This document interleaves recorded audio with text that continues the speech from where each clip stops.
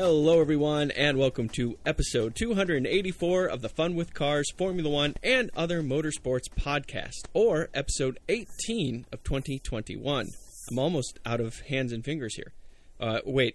Almost out of fingers and toes. Wow, this is going to be a good show. I'm Robin Warner, and today I'm joined by the... Wait a sec. This is exciting. Now the chairman of the board of the Roush Family Taxi Service, Christopher Roche. First thing you got to do as chairman is change that name from Roush Taxi Service to Roche Taxi Service. It's just, you have that power now. I'm speechless, Robin. It is Monday morning, May 10th, and Chris and I are going to talk about the Spanish Grand Prix. Chris, where shall we begin? And I have a guess. 100 poles? Yep, I guessed right. You owe me a bottle of gin. I've now declared every time I guess right on the thing that you didn't know I was guessing about. Yeah, that's quite an achievement, 100 poles. You know, it was tight as well. It was, 36 hundredths of a second. So it was a good qualifying battle between him and Max. The Mercedes and the Red Bull evenly matched around Barcelona, at least on one lap pace. But Hamilton got it done, and, it's astonishing. I mean, Senna's record of 65, Schumacher's a 68, and he's put some distance between them on 100. Astonishing. I think it was very telling to me that the announcers of Sky Sports were comparing Lewis Hamilton's record to different manufacturers over the history of the sport that had achieved that goal. So in this way, Hamilton's become his own manufacturer. Lewis is his own constructor when it comes to record comparisons, which I found very telling. But the other thing I found interesting about it was, once again, these were the times set early in the Q3 session, and no one could beat their own time.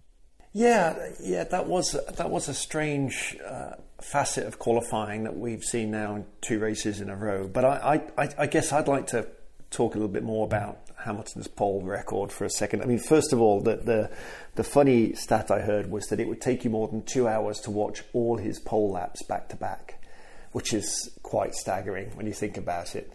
There was a really nice interview Martin Brundle had with Hamilton, talking about his approach to setting qualifying times and trying to get on pole. And it amused me because there were a couple of things that Hamilton completely dismissed as nonsense that I think many average racer would consider to be critical. So one thing he dismissed was the track walk. He said it was pointless. He used to do it, but doesn't do it anymore. You know, it's just the relative speed, obviously, between walking and driving the track. He just found it just wasn't beneficial. I thought that was an interesting comment. The other thing I thought was fascinating was this was a trick I used to use, the sort of visualization of the lap, where you drive the lap in your mind before a qualifying session, and you think about, your braking points, turning points, what you want to do throughout the circuit. And he said he didn't do that either. He thinks that's entirely pointless. So I just, it was just fascinating that he's obviously at this point in his career and with this experience and capability, he's developed his own methods, but they're quite distinct from other people's. And one thing that he did comment on that was maybe helpful was that he doesn't try and use one driving style for an entire lap. So he will literally adapt his style based on the circuit, based on the corner. What does that mean? I mean, it might mean that he changes his braking style, trail braking, or braking harshness, turn-in points, throttle application. He may be mixing that all up from corner to corner on any given lap, which is quite amazing to think about, really. But I guess when you reach that level, you can do what you want. A couple of things. So one thing that strikes me about what Lewis Hamilton is saying to Martin Brundle, it reminds me of Daniel Ricciardo and how he was talking about how he's still learning the car, the McLaren, and how he's still, to a certain extent, driving consciously versus subconsciously.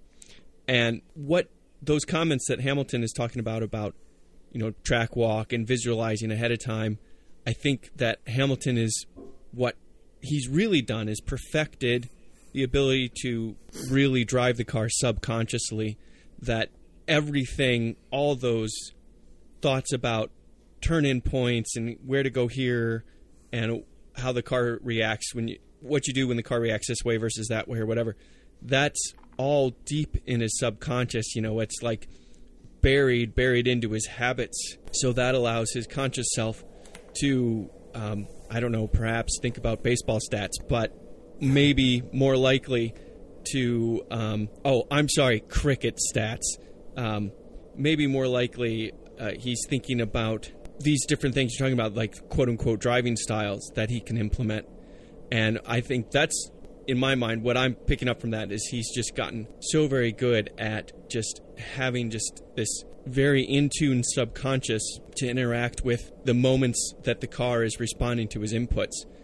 But the other thing, that whole, because I've heard Lewis say this a few times over the years about adapting his driving style, and I just think that Lewis has a different he has a driving style, and his driving style can involve different amounts of trail braking at different corners. To me, that this whole adapting driving styles to me is a bit of a, I don't really buy that. That's more of a, your driving style is just separate from that, and your driving style includes multiple trail braking techniques. But he just has, whatever it is, a really good driving style. There's certainly no argument about it. But I have this hard time saying, well, that he has many driving styles. It's like, no, you have a driving style. It's just a highly effective one that includes multiple different ways of doing things, and that style is informed by that subconscious that I just talked about. Well, I mean, you brought up Daniel Ricciardo, so I was hearing that he was being quite heavily coached during the race by his race engineer on his braking application, and so they were encouraging him to change the style, how quickly he was basically stabbing the brake pedal, because he was inducing understeer into the car, and by changing the duration and the pressure he was applying to the pedal was able to mitigate some of that understeer effect. So, I mean, that's the detail you can get to in driving style. Everything you're controlling on the vehicle, right? You can adjust the speed with which you control the steering, the brake, the throttle, and we know that they analyze the data, they overlay traces, right, or from their own laps or laps with their teammates, and try and find time here and there, and obviously the line, how much curve they use. I mean, I don't know, the thing that I was watching quite carefully during the race was the use of the sausage curb on the last corner onto the straight. Basically using that curb to help turn the car a little bit. So, all of these parameters you can play with, and I guess, the point is that you don't necessarily use the same mixture on every corner, and to be able to remember that, process it, develop it, and that takes a huge amount of effort. But as you said, when you've been doing it so long and it is deep ingrained in your psyche, then you can get to that level of distinction, which is where, the other end of the spectrum is your Mazepin, who's basically barely keeping it on the track and is acting as a mobile chicane. So I think the other thing that amused me about that interview was, I think Hamilton said he doesn't do more than 20 laps in the simulator in any given season. He says he hates it. He doesn't bother, doesn't see it of any value. And then you get people like Norris, who spends half their waking hours in the simulator, it seems. So just different approaches, isn't it? And I'm not necessarily sure that you could emulate Hamilton's approach and be successul necessarily. But, nor would you necessarily want to. Right. I think that's a key takeaway there as well. Yeah, but it was a good old battle. I think quali was, there was some interesting. It was quite an interesting order. I mean, the top four were fairly predictable, with Bottas and Leclerc rounding out the four there. Bottas sort of in the mix, but not quite close enough on the key Q3 runs. But the two that really struck me was Ocon managing to get fifth place in the Alpine, which was sort of reinforced the step they made in Imola. In Portimao, in the last race at Portimao, and then also and once again ahead of Alonso. Yeah, that's right. But Alonso did make Q3 this time. But then Perez had a torrid old time in getting in eighth and complaining about mysterious shoulder issues, and dropped it on his first Q3 run. putting a wheel in the gravel, causing a spin, and then, not really able to find the necessary pace in his second run. And that really put Red Bull's weekend on the back foot at that point with him being so far down the order. Yeah, I do. I want to talk about Perez a touch more throughout the podcast, but this is a good point to say. There seems to be just the way that Helmut Marko operates or something that puts pressure on the driver that Red Bull deems the number 2 driver that is just untelling, because these are the type of mistakes that Perez hasn't made in years. And we're seeing to me, this looks like underlying heavy pressure on his shoulders, hence the shoulder pain, perhaps. Right. So, yeah, but I agree with you. I thought the Alpine performance was quite impressive, and it seems to be that Alpine is kind of replacing the AlphaTauri as these guys could really be a threat for podiums on occasion, let alone solid points finishes.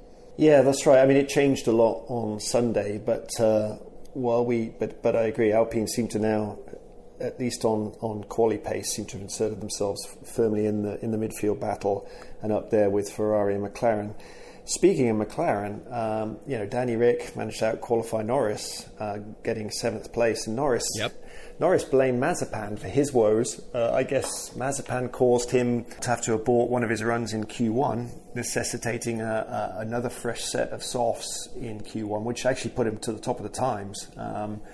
But then meant he had one set less in Q3 and didn't do a great job and qualified only 9th, which, as we know, Barcelona is not the easiest track to pass on, and really hurt his weekend and sort of gave Ricciardo the initiative and helped him get over his tough start to life at McLaren. Yeah, no, I agree with that. Lando, who had done superbly well so far this season, this was the first season where he hit like a genuine rough patch, right? This was just an off Grand Prix weekend for him, whether it's his doing or otherwise. And yeah, Mazepin is rock solid. He is bedrock of consistency for us, and you have to respect that side of it at least. There was interviews with Mazepin, and he's clearly growing frustrated with himself in this situation as well. He knows that he's underperforming, and maybe he's been surprised at just how high the level is, like what the minimum level of Formula One competition is. Maybe that caught him off guard, and we'll see if he can get up to that before it really gets dire for his future career. But do you want to talk at all? Oh, no, I just wanted to stick with rookie watch there for a second. So we've got Mazepin, who is really just covering himself in infamy from session to session, whether it's being slow, spinning, or getting in everybody's way.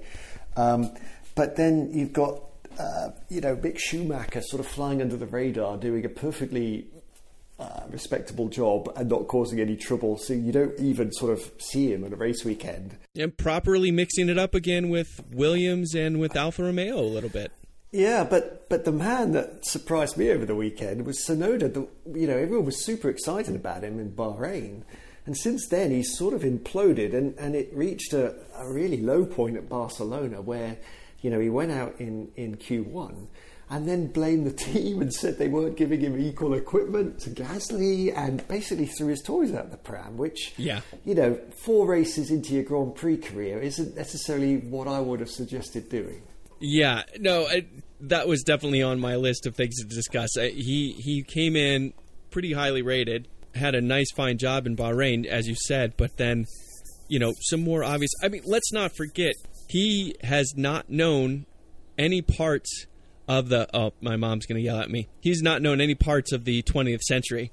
Okay, yes, you're right, Mom, that's not true. He was technically born in the 20th century. He does not know any of the 1900s at all. And my point is he's super young, and he's a rookie, and again, Red Bull pressure is not the lowest in the Formula One paddock. So there's a lot going on there where, but Pierre Gasly has several Formula One seasons under his belt. He's a Grand Prix winner, and he's been in the Red Bull system for several years as well. So those are two interesting bookends to the spectrum of what Red Bull Racing drivers are like, and I feel like he just has to like calm down, and I don't mean this to be rude, but like calm down and grow up. I mean, it's just going to take some time. He's young. Absolutely. You need to just get your head down, work hard, right? Do the right things, learn the processes, learn from your teammate, and then hopefully by sort of mid-season, you're matching your teammate on a consistent basis and look to try and get ahead of them from time to time. Take advantage of strong weekends, but otherwise, just don't get yourself in trouble. And so far, 2 of the 3 of them haven't figured that out yet, and you sort of worry about them until they get that right. I think Mazepin just needs to be kicked out of the sport, quite honestly, or at least Formula One. And Mazepin's not that young. He's gone down a very different route to get to Formula One. So, yeah. Had to wait till his dad made enough money. Right. Mick Schumacher, yes, he's definitely impressing. I am super excited for when his voice changes and he becomes a real man. And but his driving, his driving. It's inevitable, but it's also been pleasant to see. There are a lot of things about his mental approach that I can see connections to his father. And that's exciting on a lot of levels, I think. I think his dad would be horrified that 1, he's in a Haas, and 2, his best hope is to out-qualify his teammate and get within a second of a Williams. I mean, that's a pretty bad situation. So he's got to plot his way out of a Haas as soon as he can, really. So his goal is to see how he can get into a better car for next year, while learning as much as he can about Formula One this year. But it's certainly not the approach Michael or his uncle Ralph took in the sport, is it? I mean, neither of them started in such low order cars. And but he's tied to the Ferrari Academy. Ferrari put Mick there. I don't know. I mean, it's like, do you want to be in Formula One or not? Yes, I want to be in Formula One. Well, here's a spot. I can't. Michael Schumacher was pragmatic enough. I mean, he started in a Jordan. I know that Jordan was higher up the order when he was in it, but still. Well, he did 1 race in a Jordan, then got into a better he still started in a Jordan. That still counts. One race still counts. And he qualified in the top 10, 7th, I believe. My point is that he's tied to Ferrari pretty tightly already. Mick Schumacher is. And he is, Ferrari asked him to go there. I wouldn't say no. But my worry for him, honestly, is which of the 2 drivers at Ferrari are going to make way anytime soon. I mean, I don't see Charles and Carlos leaving Ferrari in the next couple of seasons, do you? So that's not, how long do you want to spend at the back of the field, I guess, is my question. That I'd certainly be thinking about if I was in this situation. Yeah, but okay, let's pump the brakes here just a moment. Listen, I think you're just getting a little proud of yourself, Mr. Chairman. Listen, the fact of the matter is, it's almost certain that Ferrari is going to put Mick in an Alfa Romeo next year. Okay? Then that's a higher level mid-pack car, a little bit more respectable. And then much better. It's not it. Okay, so but would you make that change? Behind Kimi Räikkönen in Barcelona. All right. My point is, and then the year after that, maybe Carlos moves on. I mean, Carlos is on track to be the first Formula One driver to race in all 10 Formula One teams in his career that are around during his career, And, I mean, Carlos, who knows where he'll be? I mean, I guess what would be next for Carlos? I mean, Carlos ending up in a Mercedes, I could see that. As like a solid number 2. I mean, that would clearly be a solid number 2 position for him, right? And then, a couple years on, Mick jumps in the Ferrari after Carlos. Yeah, Charles Leclerc, he's there for a while. I agree with that. But I personally have a hard time seeing an issue with staying with Ferrari if Ferrari keep offering him F1 seats. I am being a little bit harsh on him. I guess my concern is, and we talked about this a few times, is how do you star in a Haas this season? It's tricky, isn't it? When your benchmark is so weak, you can't even nobody's going to look at a 3/4 second out-qualifying performance against Mazepin and go, "Oh, you're a star of the future," are they? They're going to say, "Well, yeah, you should be 3/4 of. I could be, Toto Wolff's probably saying I could be 3/4 of a second faster than Mazepin." So he's in a very. I think he's in a very tricky situation. I think the best you could say is that he's getting seat time and learning the tracks and learning the F1 circus, but it is a concern for him. If he stays at Haas for next season and they don't make significant progress, I would be very, very worried if I was his management. Well, and I think this is a good time to remind ourselves that there's going to be a big technical change next season, and that will shake up the order a little bit. So we have to be a little bit open-minded about who's really going to be towards the front next year. It's hard to say. I mean, can't imagine Mercedes won't be that far from the front, but we have Red Bull Racing, potentially Ferrari, and potentially even Alpine and McLaren that could really start showing proper front-runner status next year. We just don't know. Well, the thing that struck me after quali was the top 10 was dominated by the big five teams, right? So you had obviously Mercedes, Red Bull, and then Ferrari, McLaren and Alpine locked out the top 10. So those are all, McLaren isn't a constructor of powertrains, but they are still one of the big dogs and have bounced back in recent years. And the smaller teams, the B teams, occupied the lower order of the grid. And Gasly was able to sneak into the top 10 in the race. Can I ask you a question before you go on? Did you get a little acid reflux when you put Williams in the B team slot? Look, I'm actually heartened by Williams' performance this season. I see promise. It is a glowing ember. It's not a full-on fire yet, but I see progress. But yeah, of course it does. I mean, this is one of the greats of the 80s and 90s, and they're still the second slowest team on the grid generally. That's entirely unacceptable. But the likes of Jost Capito and some of the other hires they've made are trying to rebuild and reinvest with new ownership to get them back where they belong. But yeah, they're currently, unfortunately, in the B team category. I mean, they're now even using Mercedes gearboxes, right? They used to pride themselves on developing their own boxes. They've thrown in the towel on that and recognise it's just easier to buy it from Mercedes and invest in other areas of the car. Which, that's just practical smarts, right? Pragmatism, I think, is a big, big asset in many aspects of life, including Formula One. And I think that was just a solid pragmatic decision, considering where they were. Yeah, I agree. They were running their own box, and 2 seasons ago they were laughable, right? I mean, they weren't just the slowest, but they were slowest by a country mile.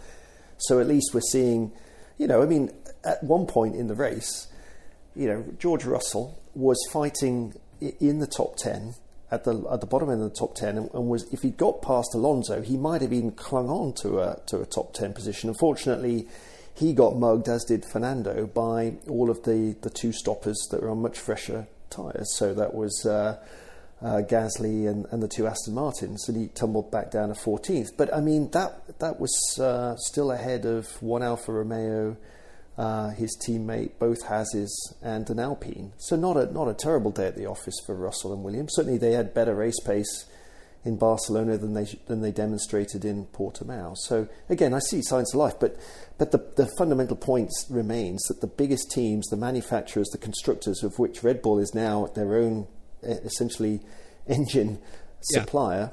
No, it's bizarre to say, but you're 100% right. Yeah, so those are going to be the big boys, and if you're not in one of those 10 seats, you're going to struggle to score points. I think we'll see that trend continue this season, because Barcelona normally is a pretty good template for overall car performance on whatever type of track, because it's got a good mix of corners, slow, fast, medium, and so the pace at Barcelona tends to reflect in the bulk of certainly the summer season in Europe. So those smaller teams are going to struggle. And Aston Martin brought upgrades for both cars to Barca. They couldn't qualify in the top 10, and nor could they finish in the top 10 in the race. So it's tough times, even for the better funded smaller teams. I do want to make a couple of quick points. First, it is true that it's an energy drink that is now considered one of the big manufacturers in Formula One. But there is precedent for that, because Mountain Dew had a mega time in the late 80s, early 90s in Trans Am with Tommy Kendall. So Red Bull is one of the big energy drinks, but they are not the first. Mountain Dew crushed it 20, 30 years ago in Trans Am racing. So that's point one. Point two, as we're kind of melding into the race conversation here, when I talked about last week, when I talked about how I would have preferred tires degrading a little faster and having pit strategy play into the racing a bit, this is what I was referring to, how you had to make a judgment. Is it faster to go one stop or two? And there was some on-track action that we saw as a result of some people choosing one stop at the Spanish Grand Prix, some people choosing two. And considering that Catalunya is so notoriously difficult to pass on, and we still had that racing, to me, I think bolsters my point a bit, as you like to rib me nice and heavily for suggesting more pit stops at the last podcast. Yeah, no doubt. It would have been a fairly dull race if everyone had just done a one-stopper. There would have been limited passing, and it would have been a bit of a snooze fest. As it was, it definitely made a big difference, no doubt about that. I agree with your point. I would love them to run the track in a configuration where they don't use the last chicane. Don't you think that would help? They've got a nice right hand turn that they've butchered with that nasty left-right chicane. I'd love to see them just try it in testing to see if it helps the overall raceability of the track. Because I think that would make the start-finish straight long enough again that you could actually make better passing. But yeah, I mean, aren't there better racetracks in Spain just in general? I mean, MotoGP is huge in Spain. There's got to be a MotoGP track that's rated for Formula One. Well, they used to go to Jerez, didn't they? And I know that's still used for sports car racing. I don't know what its status is today, but yeah, they've been wed on Barca for almost 30 years. I mean, Barcelona's a lovely city. Maybe that's a factor. I mean, listen, Barcelona's and the Catalunya region is beautiful in general, and the Spain's just a beautiful country in general. But come on, I mean, listen, Miami's a great city in a lot of ways, and that does not mean I'm pro Miami parking lot for the upcoming USGP number 2. So.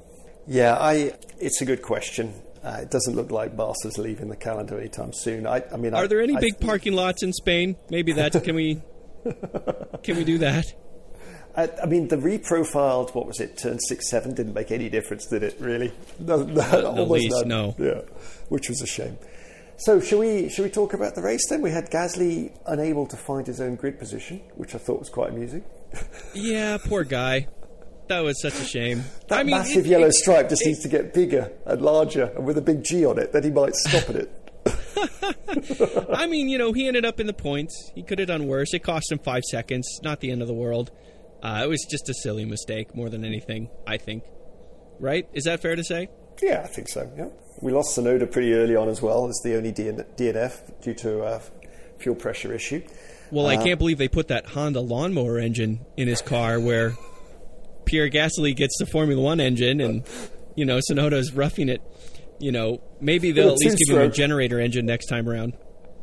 Well, maybe he'll luck out and get the jet engine at some point in the future. Yeah, but I have to say, I tweeted, first quarter of the race, I said, God, here we go. No passing. This is rough. And then, like a lap after I said that, actually, it was Lance Stroll that did a really brilliant, and I think it was Lance Stroll on Alonso, did a great outside move, like into turn 1, 2, and 3. I was like, okay, all right, they're doing some passing. The mid-pack is delivering. And then, as the race went on, some really interesting strategy started playing out, and it became an interesting race with strategic calls, even though the on-track passing was still frustrating. And you could see that when leaders would get within a second of each other, and even with DRS, we're really struggling. Well, we got to wind back to the first pass of the race, haven't we? I mean, what did you make of Verstappen's move on Hamilton? I think it's now 2-1 to Max in terms of I come, I'm coming through, either collide with me or give way. 100%. Yeah, no, we wouldn't have had a race at all. It feels Max's move into turn 1 on lap 1 is what gave us the interesting strategy race to watch. So absolutely, please elaborate. Yeah, I mean, I think it was a do or die manoeuvre. He definitely got off the line slightly better than Hamilton, but Hamilton was still ahead going into the first turn. And if he'd taken his normal line, Max would have hit him. And so Hamilton, I think, had a sixth sense or obviously anticipated Max, going for the kamikaze manoeuvre, and decided to get out of the way, saving certainly his right hand floor. It was almost a desperate move from Max to try and give him an opportunity to lead from the beginning, because you're right, if Hamilton had led into the first corner and out of it, I think he would have just driven away. But as it was, it gave us a more of an interesting afternoon for the win. But I do think that what we've seen is, so Hamilton forced Max wide of Bahrain, that essentially cost Max the win because he made the pass off the track. Hamilton got the win in Bahrain, but then got more than repaid by Max in Imola, when Max forced him off and over the curbs at the first chicane, damaging Hamilton's car and forcing him to concede the position. And that was a very tough move, and this was another very tough move. And so what it seems to be is that the person in second is willing to risk more, and the leader seems to, or certainly Hamilton seems to be willing to concede at this point, because he realises there's an opportunity to still win the race, even if he loses the position at that moment. Yeah, it's funny. This is a debate that you and I are about to have that surprises me. I thought that this move, more than Imola and more than the others we've seen, I thought this move was strong, but also I thought it was fair. I thought that Verstappen showed his nose nice and early and was very strong to brake late, and was not quite, but pretty much alongside Hamilton by the time they got to the apex. And I thought it was a great move on Verstappen's part. And to me, it was more fair than what he tried at Imola.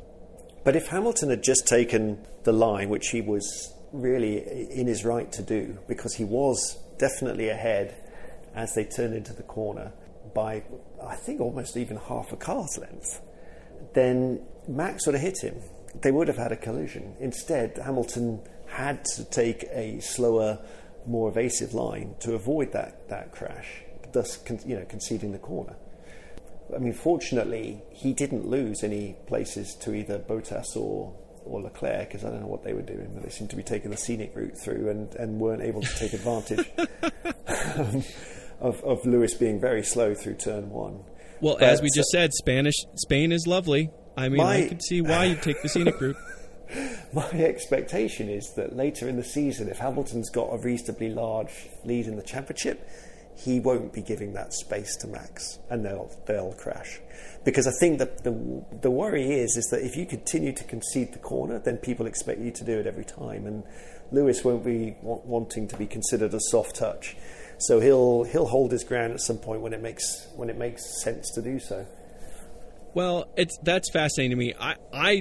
I got the sense that the two drivers kind of know that the other is quite good, like special, and so there is just a touch more respect given. So Lewis gives Max Verstappen a touch more respect than he would, say, Pierre Gasly or Perez or whomever.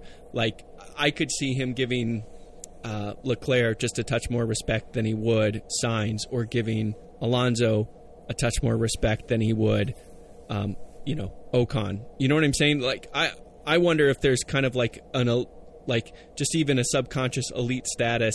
Okay, I'll give it to you. That was a good move. And when tables are turned, you darn well better give it to me too. Yeah, but I don't think Max would give Lewis the position. I think if roles were reversed, Max would have closed the door and they would have collided.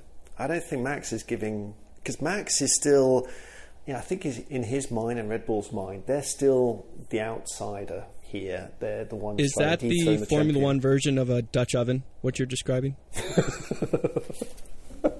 I mean, there's a little Dutch oven action on track. I mean, that's cold. I mean, don't you think they were talking up the fact that they were 0.7 of a second slower at the same track last year, and that they've taken enormous strides to close the gap.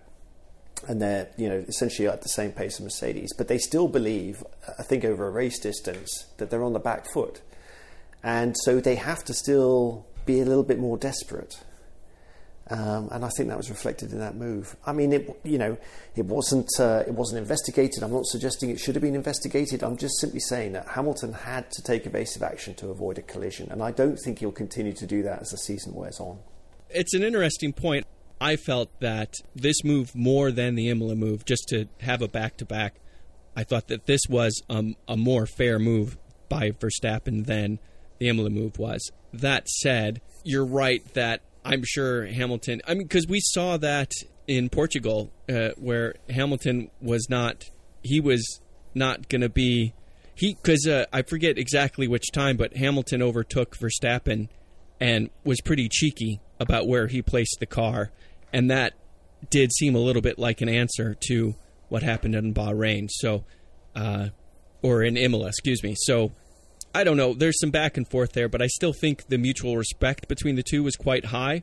I find it really fascinating that we're in this position where this is where, Hamilton's, there's something's really been triggered in Hamilton, and so he knows that it's game on between him and Verstappen, and I think we're seeing some of the best driving from Hamilton that we've seen in years, and it's really exciting to watch, and it does make me wonder what you think about how the teammates, Bottas and Perez, are handling these things. Yeah, so one just final thought. I totally respect what Max did. Max knew he had really one shot to win the Grand Prix, and that was to get in the lead off the line. And so he was committed, went for it, and it paid off for him. So my hat's off to him for that. We know he's a great racing driver, and he just demonstrated it again. If there's half a sniff, he'll go for it. Compared to some of the very dubious defensive manoeuvres that were made, one by Lando Norris with the very late line changes going into turn one, which were downright idiotic, quite honestly. In fact, Norris got a black and white flag shown to him, and as did another driver who performed a similar late line change to try and defend. That type of shenanigans really should not be at this level of racing. But it was a fine effort. I'm just making the point that there's keeping a little tally here of harsh moves on each other. It's 2-1 in favour of Verstappen, so we'll just keep track of that. And sure enough, it'll get to a point where they collide. I'm pretty darn certain. I'd almost bet a bottle of gin on that. But I love that. I love that harsh move tabulator. I think that's great. See, that's chairman of the board thinking right there, Mr. Roche.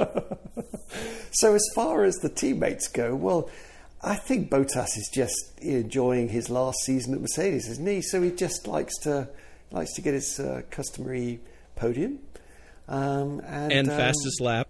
Yeah, and likes to be a little bit awkward to be passed when the team tells him to let Hamilton by. Although he didn't get fastest lap this time around, did he? No, he did not. Was Max. Yeah, it was fairly close again, actually, but.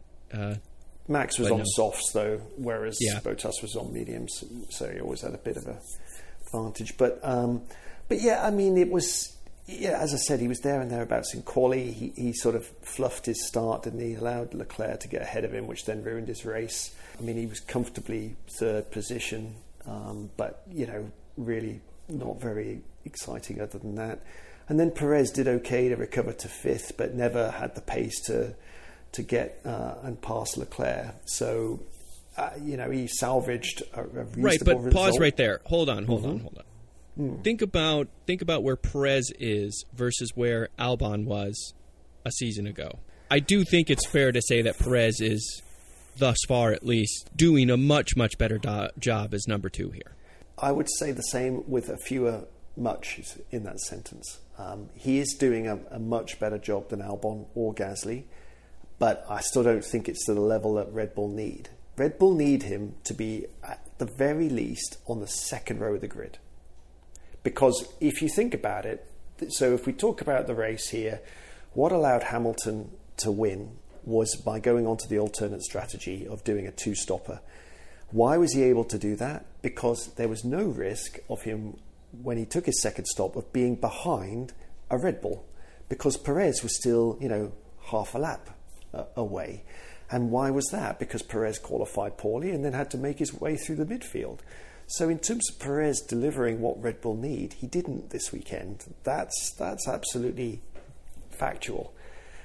Does he have more potential? Is he at a higher level than the other number 2 drivers in the past couple of seasons? Yes. But is he where he needs to be yet? No, he is not. I'm not going to argue with that, but I think that Red Bull needs to fire someone different than the driver. I think it's time to let Helmut Marko go. I'm sorry, Helmut, you've had a good run, but you're not performing to the level we're hoping for anymore. I mean, think about it. Honestly, this is what I talked about earlier, the pressure that the non-star driver gets at Red Bull. And the last driver that handled that pressure with any amount of reasonability was Mark Webber. Really, I mean, Daniel Ricciardo was good, but that was before Verstappen was really established as the new number 1. Once Red Bull gets that established, the number 2 driver just has a monumental task ahead of them, and that doesn't seem fitting. Well, and you brought Webber up. I mean, there were some really tough days at Red Bull, even when they were dominating the championships between Vettel and Webber. Yep. And Webber felt that Vettel got additional support from the team that he wasn't privy to. And so I think that's hard to argue with, don't you think? I do, but I don't think it's Helmut Marko's fault, is it? I mean, it's Helmut Marko's fault. I mean, look, he reminds me of a Bond villain, Marko, and he. The more you read about and that's the kind of person you want to stay. You need a good Bond villain in the team. I mean, he is terrifying, even when you're just watching at home. So does he sneeze blood? I forget that villain's name, but he was a Nordic chap. I think he's from Sweden or Norway. Lovely guy, actually. But that Bond villain who he sneezed blood and like blood dripped from his nose. He said, "Pay no attention to that. It's fine." Basically. I'm thinking more like Blofeld, the guy who was always stroking the cat.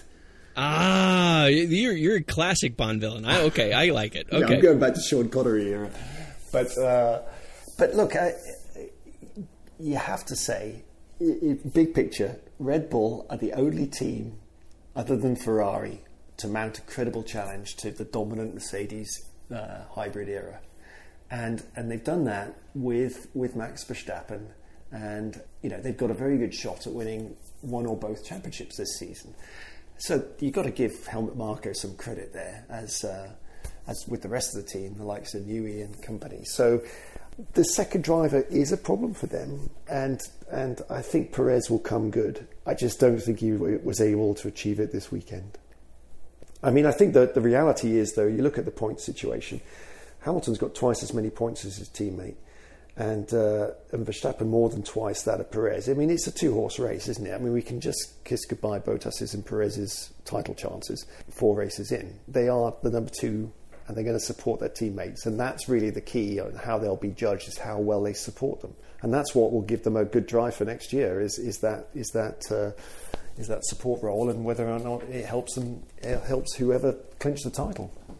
Yeah, no, that's right. And I think the other point that is worth making is that Mercedes is showing some real strength in terms of strategy calls and bold moves, and leaning on Hamilton's talent and Hamilton's intuition of how long the tires will last and things like that to say, okay, we're going to make a play here. The fact that Mercedes made that early second stop when they did and caught Red Bull off guard, in terms of this narrow field that we're looking at, that was a stroke of genius, I thought. Well, it was, but from what I'm hearing, it was made well ahead of the race. I mean, they went into the Grand Prix weekend knowing that there was a real chance this would be a 2-stopper because of the abrasive nature of the Barcelona surface, track surface, causing high tyre drag. Most of the teams were all saying, it's just a 1-stopper. But Mercedes, right from the beginning of the weekend, were planning on a 2-stopper. They were the only team that had 2 medium sets of tyres available for their drivers. And, it was definitely a strategy option right from the beginning. I think if they'd got into the lead off the start... I was very surprised when Verstappen made his first pit stop, which was an unusual stop for Red Bull because they bungled it and it was quite slow, over 4 seconds. The opportunity was there for Hamilton to be pitted and get the get track position over Verstappen, and they elected not to take it. And I at the time was thinking, oh dear, if this is a one-stopper, they're in real trouble, because clearly Hamilton could stay within a second of Verstappen, but he couldn't get close enough to get, and even with DRS assistance, get the, even look like making a pass. Honda power. I thought we were in for an afternoon. I thought I was going to get more of a motion. Okay, darn. I just thought we were going to be in for an afternoon of watching Hamilton just follow Verstappen's gearbox, and I was like, why on earth didn't they pit him? And you're right, they had to roll the dice. They'd already had that strategy in the back of their mind. They'd played it, and even though Hamilton was worried about a 22-second gap, I mean, at times he was lapping 1.7, 1.8 seconds a lap quicker than Verstappen. I mean, he made it look easy in the end. Absolutely. And it's funny, though, but Mercedes thinks about all these things ahead of time. They go through all these different iterations to think about what's going to be the best course. And they have that idea in the ahead of time, but to make the decision to execute when they did, I think was just really well done. And they did it at a time where it made it really hard for Red Bull to react. The other part of it is that Hamilton will make these decisions like, no, keep me out on these tires forever. Do you remember, I forget which race it was, but he stayed on his intermediate tires for like 2/3 of the Grand Prix. And they were basically slicks at the end. And everyone was on the radio. Yeah. Mm-hmm. Yeah, and they're like, hey, you might want to pit. And Hamilton's like, no, I'm good. Right. Hamilton's become very, very good at perceiving where that tire is going to go. I mean, Hamilton doesn't even need 4 inflated tires to win a race. He's proven. So there's I think the credit is distributed to the Mercedes team for having that strategy and going through all those iterations, but also using Hamilton's ability on that side, the strategic side of Hamilton, not just his pure driving talent, but understanding his strategy, how he uses tires, how he can save them when he needs to, et cetera, that I think we're now looking at Mercedes with 141 points versus Red Bull Racing with 112, and it does seem like, generally speaking, Red Bull quali pace has a superior car, and race pace, it's really tight. Yeah, no doubt about it. I mean, when he came out after his second pit stop and it looked like he would catch Verstappen with 1 or 2 laps to go, that's where, Red Bull are crying out to have Perez in 3rd or 4th place, running ahead of Hamilton at that point to act as a blocker, at least for a couple of laps. And that might be the difference between winning or coming second. But of course, Perez was behind Hamilton after that second stop, and so all Hamilton had to pass was Bottas, who obviously didn't make it easy, but was always going to get out of the way for him, and only cost him like half a second or so. So those fine margins are what are going to allow Verstappen to convert more of these opportunities to wins, and it's going to take a team effort. It's going to take Perez being closer to his ultimate pace. All right, but real quick, because it's a little bit... I mean, come on. All right. At the same time, Perez is a Grand Prix winner. He's been in the sport over 10 years and has a lot of really strong experience. Who would you put in that car other than Perez? Who would be... You could pick anyone. Who would be the second driver at Red Bull Racing? Well, I mean, if you put Charles Leclerc in another Red Bull, right? Well, you'd have but 2 Leclerc potential race winners there, wouldn't you? Leclerc is much closer to Hamilton and Verstappen. He would not accept, I think that's very clear, he would not accept number 2 driver status. I mean, let's just go completely crazy here. Let's just say you'd have equal number 1 status and you've got a chance of actually fighting for a championship rather than, hoping to come 5th or 6th in the championship staying at Ferrari. I mean, wouldn't any driver take that? I mean, look at the old mentality of a Senna or a Prost, who would basically do whatever it took to get into the best car in the field to give themselves a shot at the championship, whatever the status is to the other driver. I think you'd have a lot of multi-21 situations.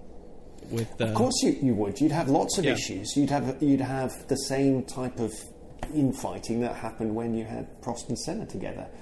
But also, that's great for us watching. Well, it's true. And let's be more self-serving. You're right. Yeah. No, I mean, that's fair. Of the 4 best cars this year, I would like to see 4 really top-line drivers, all with a shot at winning. I mean, certainly Hamilton has never said he would be opposed to that. I don't think he has a problem fighting. When he was asked about having to actually, make the pass on Bottas rather than passing, rather than Bottas moving aside for him, he said, "Oh, that's fine. He's got his own race. I got to make the move."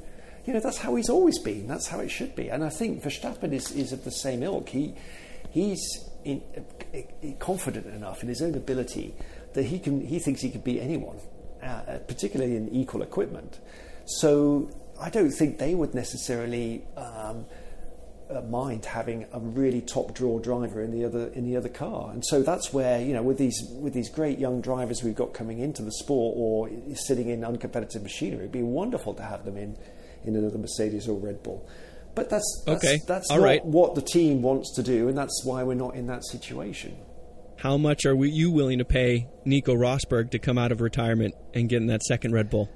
Well, Nico Rosberg was a very good number 2 driver. You know that as well as I do. World champion because he didn't have any unreliability. Here we go. That year. You know this story. So Nico, I know this story because it was repeated to me 100 times in the Hatchie building. But you're making your own point, right? Nico Rosberg was the ideal number 2. When your lead driver doesn't finish, he was there to win, right? And that happened enough in 2016 that he ended up world champion. And when he retired, Lewis Hamilton took on the role of lead driver and has done very well.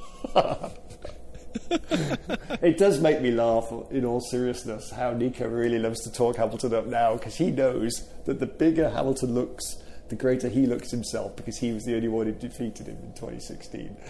But yeah, just take a look at the results. Hamilton had about 42 DNFs that season because of Mercedes engines. Otherwise, he would have been world champion. Is there anything else about the Spanish Grand Prix you want to touch on before we close?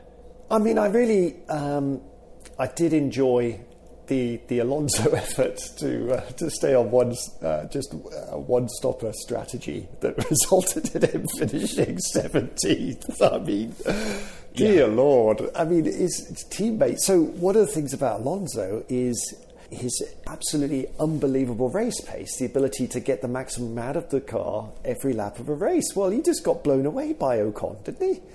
I mean, they were both on the same strategy, same car, not too dissimilar. Ocon got a point, I believe, right? Two points. He came 9th. 2 points. There you go. So. Yeah. And Alonso really, really, really struggled. It was Gasly. Gasly that got the single point. That's right. And but I mean, I am liking the fact that the television producers are willing to go down the order to find some racing. And when we had that midfield battle that was caused by Alonso holding everyone up, I thought that was very entertaining.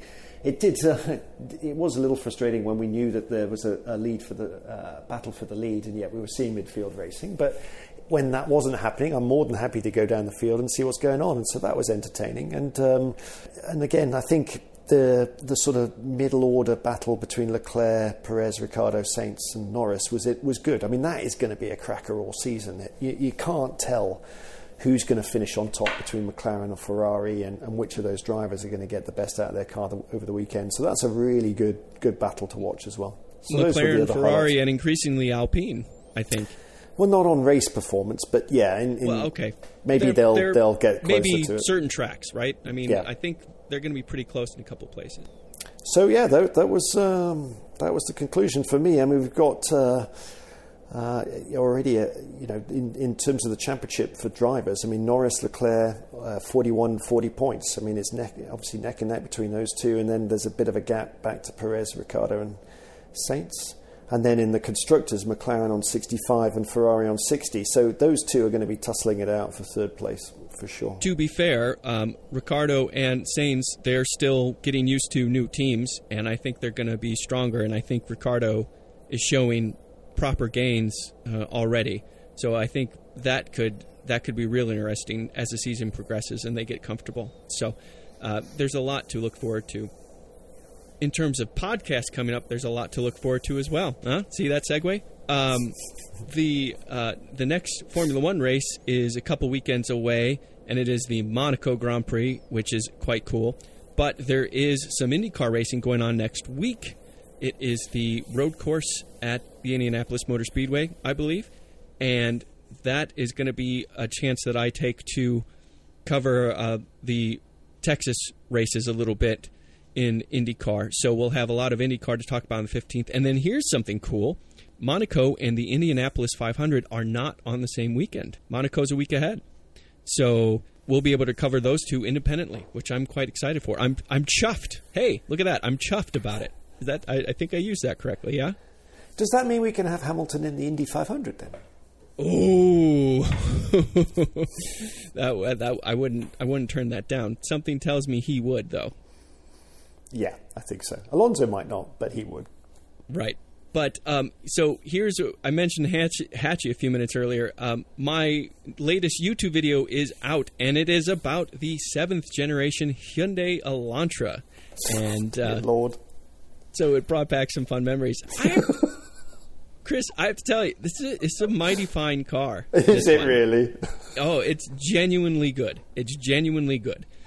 What were you in last week? A competition BMW, and now it's a Hyundai Elantra this week. So it's a slow week then. Well, I do have a Mercedes video that's going to be coming in the not-too-distant future. And it was fun, actually, that one, to talk because it's a Mercedes A-Class. It's an A35 AMG Mercedes. And so I got a chance to chat a little bit just about it. It's like, hey, by the way, Mercedes knows a couple things about sports cars, re-Formula One. So, but that is all for the future. What was the sticker on that Elantra?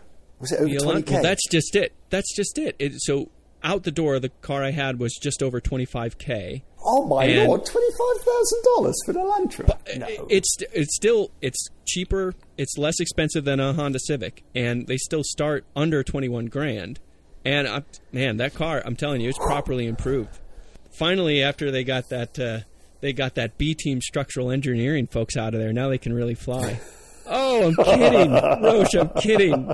That was below the belt. I apologize. No, I mean they could market it properly. That's always been a weakness, isn't it? no, but I mean, you know that Hyundai works. There's always big improvements from generation to generation, and this one's no exception. So, I mean, inflation's obviously on everyone's lips these days. But 25 grand for a compact car—that's a lot of money. Well, but it's a compact car that's 184 inches long. I mean. Honestly, compact cars are now the Not size of mid-sized cars were in the late 90s. So should we just call it a mid-sized car then? The government does. The EPA classifies it as a mid-sized car. Oh, it's a mid-sized compact. Got it. Listen. We live in ever-increasing time. So I did that M3 competition, like you said recently. Mm-hmm. That's 190 inches almost. That one. Okay, 190 inches for a 3 Series.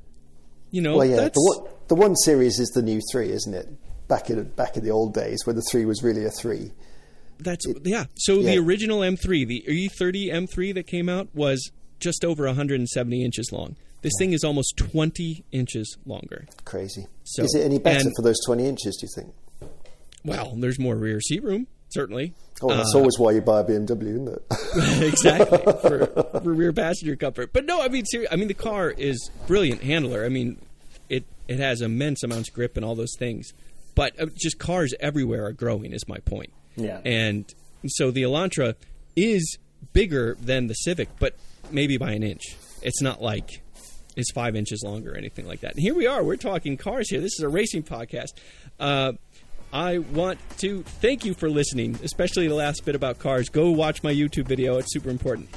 Please take a moment to review us on iTunes or on whatever platform you get our podcasts. Man, I can't even say podcasts. Please leave comments on the episode of your choice by going to funwithcars.com. As always, I can be reached at feedback@funwithcars.com. Tweet us at fun_with_cars. And check out our Facebook page at facebook.com/FWCars. Chris, it was a brilliant conversation as always. Thank you. Thank you, Robin. I'm Robin Warner. Goodbye.